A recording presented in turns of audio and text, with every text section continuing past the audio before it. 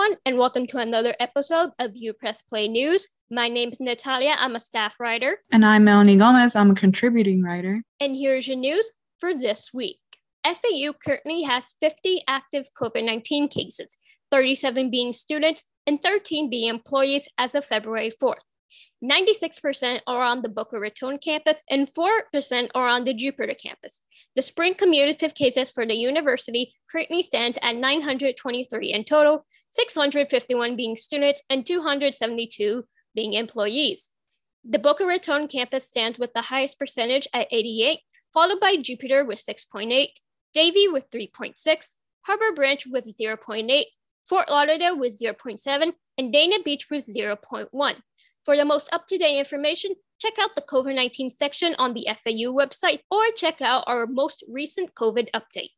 Researchers at FAU have received a grant of $1.3 million from the National Institutes of Health.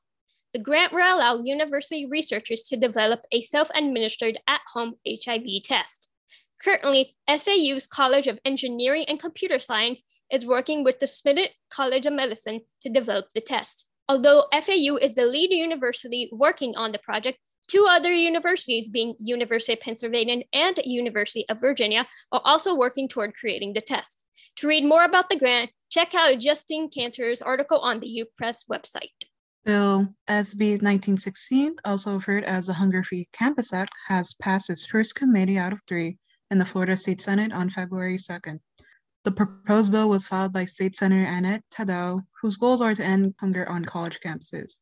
According to Tadao, multiple schools have reported high numbers of students dealing with some form of food insecurity, which includes 47% of FAU students. The bill, if successful, will designate qualifying schools as hunger-free campuses and will provide them access to a grant program created under the bill. In order to receive access to the program, schools must show some effort in addressing hunger on their campuses. Damara Holness, daughter of former Broward County Mayor and congressional candidate Dale Holness, had been sentenced to 20 months in prison on January 31st after being convicted of committing Paycheck Protection Program fraud. The program, commonly referred as PPP loans, were meant to help businesses during the pandemic with loans from the federal government. Holness, who is 28, worked as a political consultant and applied for a PPP loan for her company, Holness Consulting. She claimed her company had an average monthly payout of $128,000 in 2019 for its 18 employees. In the end, Holness stole $300,000 in PPP loans and must report to federal prison by April 25th to serve her sentence.